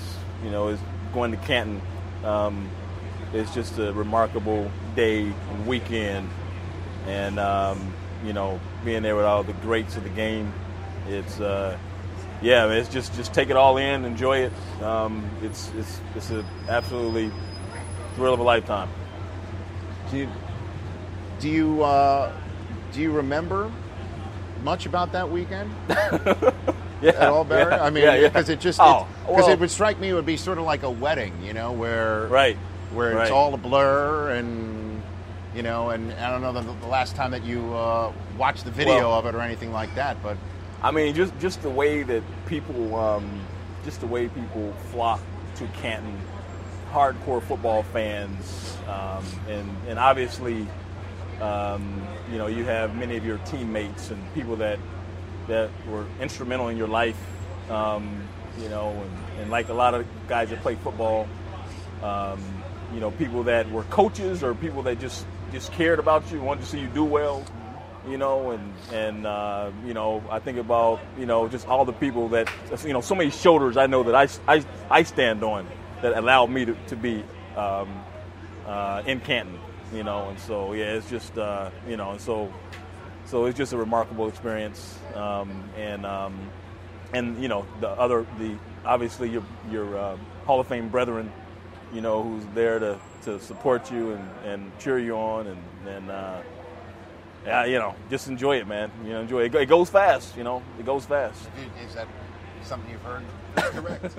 Rich, listen, these last 5 years that I've been retired, working with you, right, and the rest of the crew at the NFL Network, it went fast.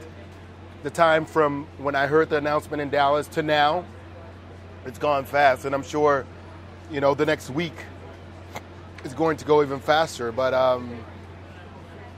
I've been trying to do exactly what Barry said, which is enjoy it, savor the moment, because there's so much chaos in getting people situated and making sure within your speech you don't forget the people whom help you get to where you're at. So, taking it one day at a time. I imagine you are. I am. Are you done with your speech? I am done with it. I'm trying not to tweak it anymore. This is it. How many pages? You won't reveal? No. Why? Pages lets people know how long. Well, You're a it could savvy be guy. double-spaced. It could be single-spaced. But you know better than that. The margins could be. You know better than that. Okay. So, but it is written out, right? Yes. It is written out. Yes. You have not committed it to memory like Michael Irvin did or anything. I have. Okay, so you've committed to memory. Yes. What did you do? Did you just speak off the cuff, Barry? I did. Well, you didn't have any notes, right? I didn't have any notes with me. I mean, I went over it. I rehearsed it. I wrote some things down. Right. But as I got into it, I just it's very natural. It's very natural especially when you're there. You see so many of those people there that touched you, and obviously you had time leading up to it to reflect on a lot of that. So yeah, I just kind of discarded the notes after a while. They don't keep you to a certain number of minutes now. No. They don't. Okay, you can go. Yeah. Okay. I mean, you can go. They try to. They give you parameters as to, okay, we need you to work in this time frame of like 15 minutes. Now that's what they do, but pretty much. We can get you a drink of water. Do you need some water? I'm good. So we were talking about your preparation of this thing, and you said you didn't have any notes. Pretty much, you went improvising. I need notes, and I don't need notes because I can't memorize everything. But Rich, I mean, I've traveled such a long road to get where I'm at. I would hate to forget someone that that's really important to me, and not thank them. I cannot imagine walking off that podium after that moment in my life and not saying thank you to a specific person who helped me get there. I don't want to make that mistake. I just don't. And I trust my memory.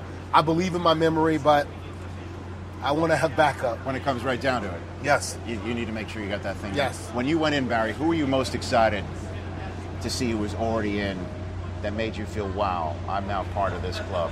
Who was that was there? The person that made me feel most excited, probably like Marcus Allen. The Marcus Allens, let me think back, the Marcus Allens, Gale Sayers. Sure. Guys like that, I've always been sort of a student, of running backs, just studying running backs, and so, being on that podium and enjoying that particular weekend with those type of guys. Jim Brown. That's the name I should have said first. I'm sorry. Sorry about that. Sorry about that, Mr. Brown. Sorry about that, Mr. Brown. Jim Brown. I mean, that's about that's like the official stamp of approval. Okay, you're in a league with Jim Brown. You're in the Hall of Fame. You had you're in a group of elite group of men. That had an impact on the game. Not necessarily the same way Jim Brown did, but in some ways similar. And so yeah, you see, guys like that. For me, it was like, okay, yeah, this is big. This is real. This is the thing that I watched all my life. I watched this all my life. I've seen these guys on the stadium on this podium, as a kid. I mean, or watching them play as a kid. So that makes it very real. And now you're going to be part of that mix. I am, and for me, Rich, I've been fortunate enough that throughout my career and in working in the media with guys like Barry and Emmett, Thurman, Eric, Marcus. I'm friends with these guys off the field. Right. I know them, so seeing them there and listening to after I get done what they have to say about what I said and my message, it's going to be special. But if I look back on my upbringing and watching football,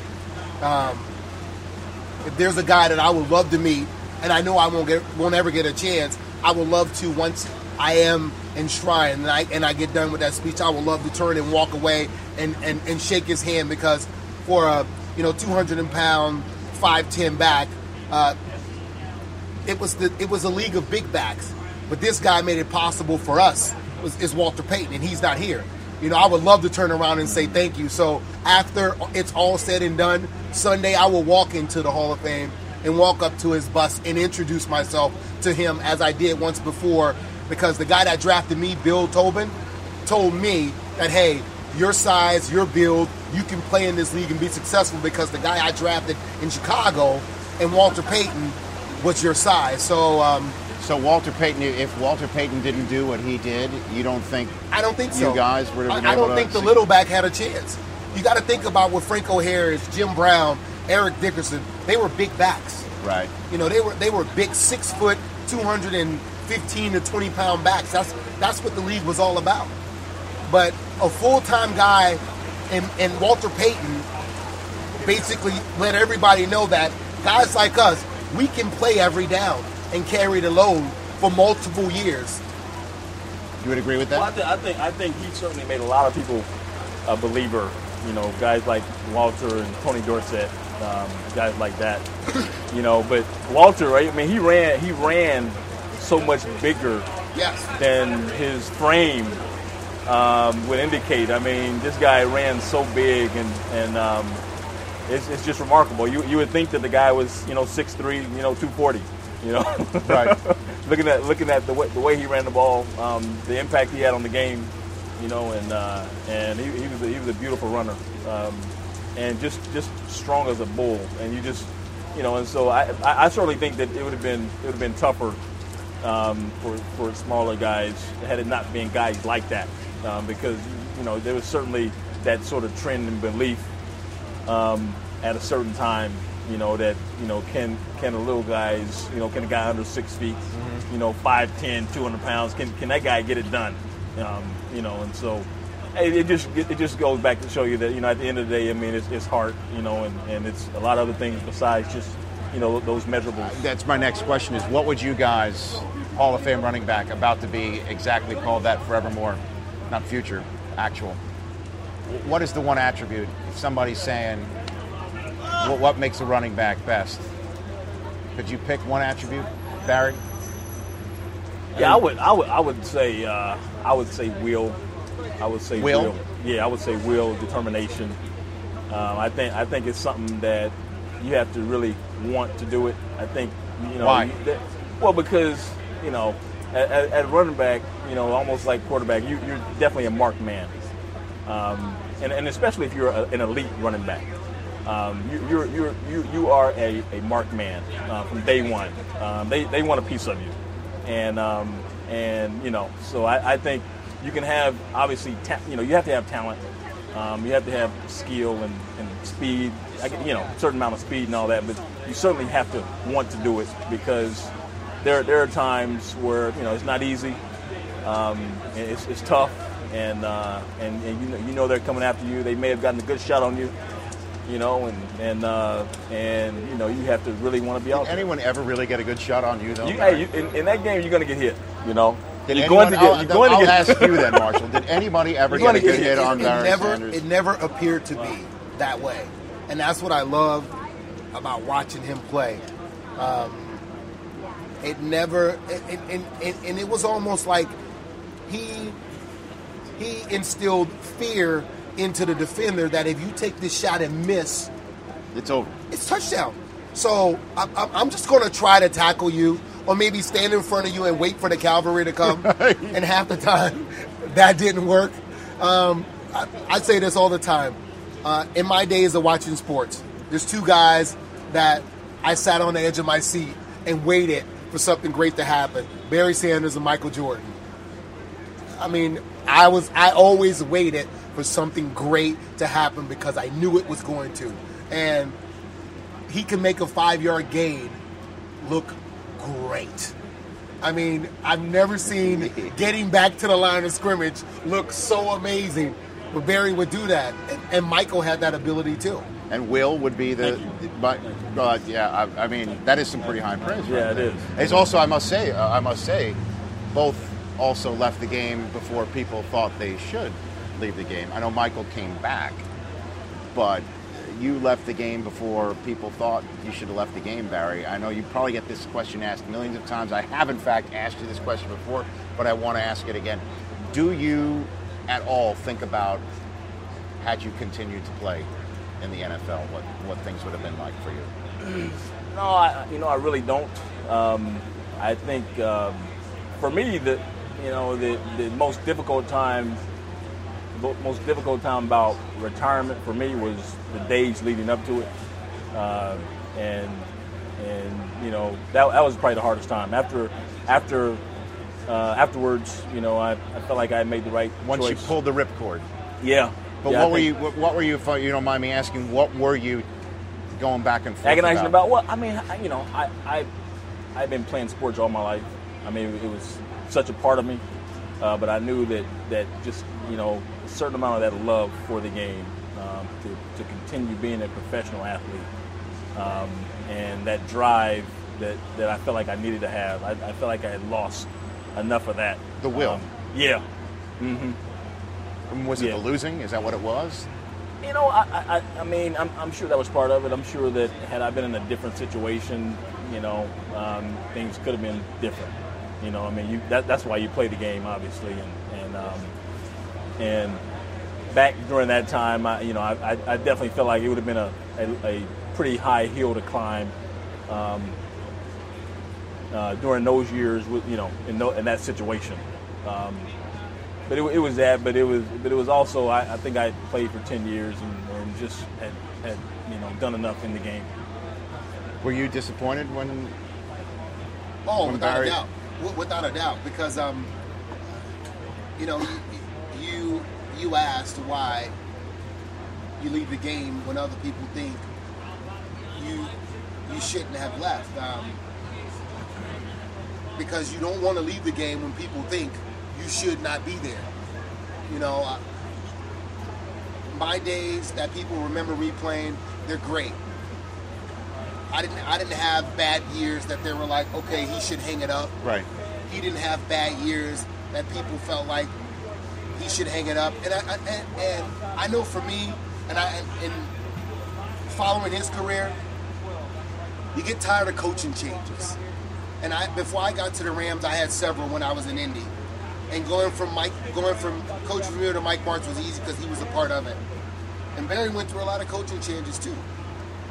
You just don't want to go through another one that late in your career, because when coaching changes comes two-a-days, it comes rededication. You have to prove yourself regardless of what status you are to other people, and you just don't want the dedication has to be there, Rich.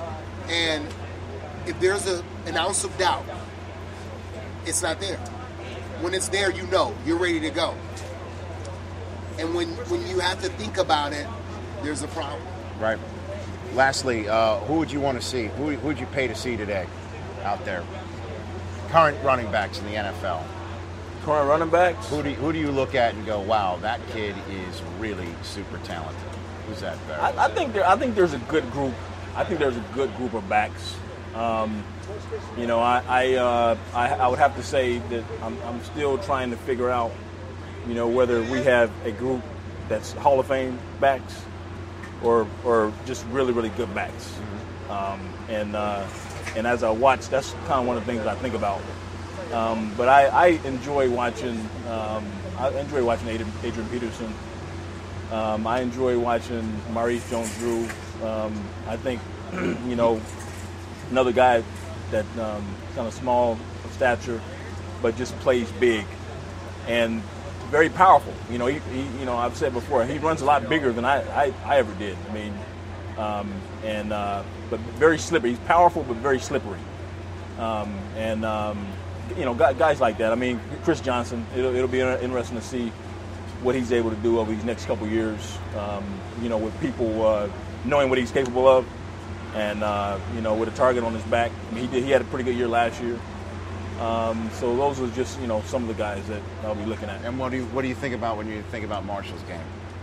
Oh, Marshall, man. I mean, he was amazing because obviously what he did from the running back position, what he could do out in pass routes. I guess the term has been used sort of the hybrid.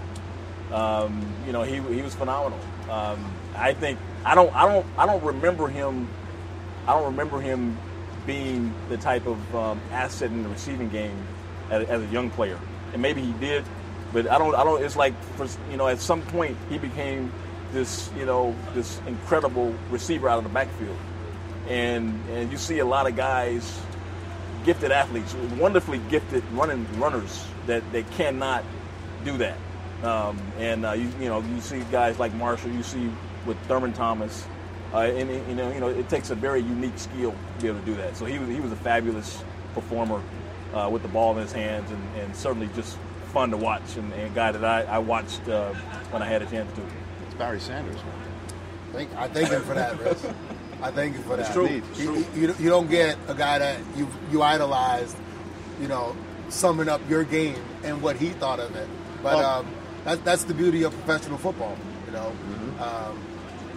A guy that played the game like myself, who is a fan, like Barry, played the game at a high level, and he is a fan as well. Well, it's also it's the podcast just making dreams come true, Marshall. But you've seen it happen before.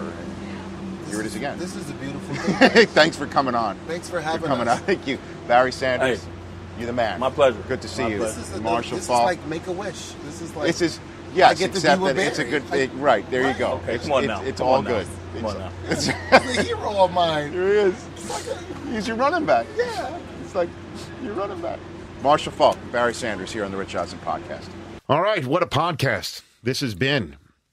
Michael Lombardi, Jason Lockenfor, Thomas Dimitroff, Dan Patrick. Again, on August the 28th on NBC, you can watch that flag football game celebrating the launch of Madden 12. Also, want to thank the guys you just heard. What a thrill. Barry Sanders together with Marshall Faulk. We're getting set to go to Canton next week on NFL Network. We'll be all over that. Kara Henderson, who will soon return to the podcast. She's been out and about. She's been on walkabout getting some much-needed R&R before returning to this madness this week where we've been on the air 24/7. She will be holding down the Canton Fort for us starting Thursday, August 4th, which is also the date of the next podcast coming out next week. I'll be joined by Al Michaels in studio. Hank Azaria, the star of Smurfs.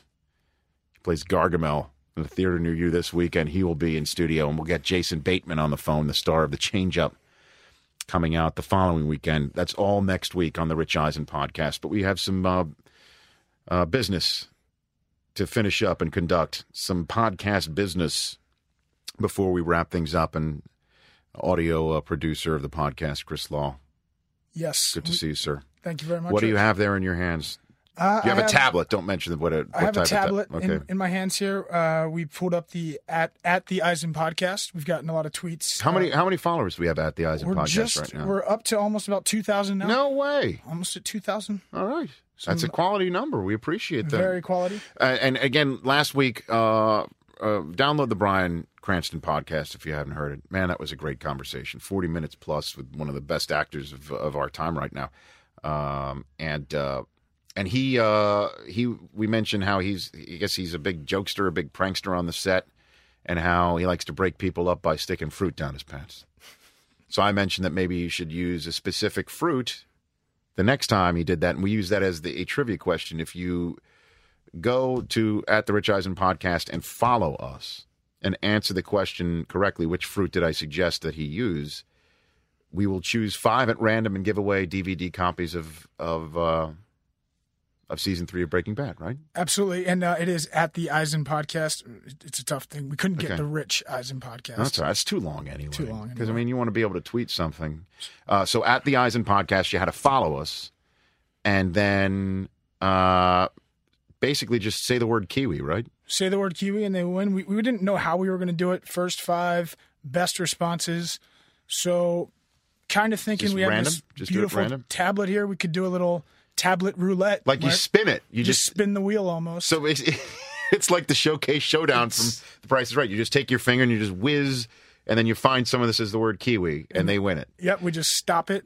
And then what they should do is just tweet their address Yeah, what right? we'll do is we'll follow them back, and then we can DM each other, and we can get your address. Yeah. And you'll get a nice little FedEx package courtesy of the NFL. Nice. Well, 2-day ground, I'm sure, right? 2-day ground. Okay. 2-day ground. You are getting... Can't bust the budget here. We do have 5 copies. One of them is a Rich Eisen game used copy. We did have to open one of those copies. That's right. We got a so one lucky winner will get a game worn copy, if you will. Fantastic. Okay, spin the tablet, Chris Law. Spin the tablet. All right, let's do the first one here. Here's the first one. The first winner is, who do we have? We have Big with 2 G's, S-R-U-S. Big.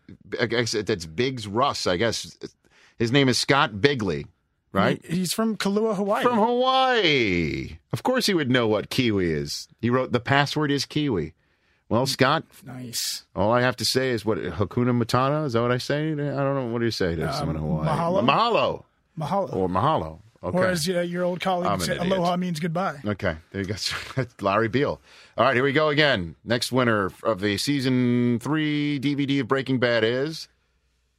G.I. Joe 7581. All right. G.I. Joe 7581 wrote Kiwi. All right, you're starring each one of these, right? So I'm starring. I'm favoriting these, so we'll remember them. Okay. Listen There's back. 3 more DVD copies of Season 3 of Breaking Bad to go here. And the winner of next one is J-Man 8. J-Man 8. No location on J-Man 8, unfortunately. Actually, that's new. Ohio State University. Oh. Fellow Big Teners here. Here's the thing. I will overlook the whole Buckeye hatred that I have. But I have to. I mean, the bottom line is, hey, Buckeyes are people too. This is true. You wrote in Kiwi and he wins. 2 more here. Let's get another one here. 2 more here. Here we go. All right. Tim C. Pruitt wrote Kiwi. Huge fan of the podcast. Need Season 3 to catch up on the spoilers from the Great Cranston interview. I didn't spoil much, and whatever I said I was going to spoil, I gave a spoiler alert. You gave a fair warning. I thought I did. Can't ask for much more than that. There's 1 more to go, correct? We got 1 more left here. Let's make it a good one here. One last spin. One last spin. Without going over. Steve _Bats. Someone squatting on Steve Bats, apparently. No one wants to squat on Steve Bats. You don't want that underscore in Stevie there. Bats. Steve _Bats. Okay, so if you heard your name here on Twitter, we will now follow you at the Eisen Podcast. You DM us your address. Yep. And you win. Now, what if they sleep on this for a week? Do we then choose? Let's do that. If you snooze, you lose. Is that the rule? I'll be at Hall of Fame with you for that one. Yes, you will. All right. If we don't hear from you in the next 7 days, we'll get a new winner in there. You snooze, you lose. Okay, those are the rules here. Thank you, sir. Absolutely. Okay. Again, next week, leading up to the Hall of Fame, Al Michaels, Hank Azaria, Jason Bateman. That's it for this edition of the Rich Eisen Podcast. Let freedom ring. We made it through the rain. Lockout over. Football is back, everybody. Stay listening, friends.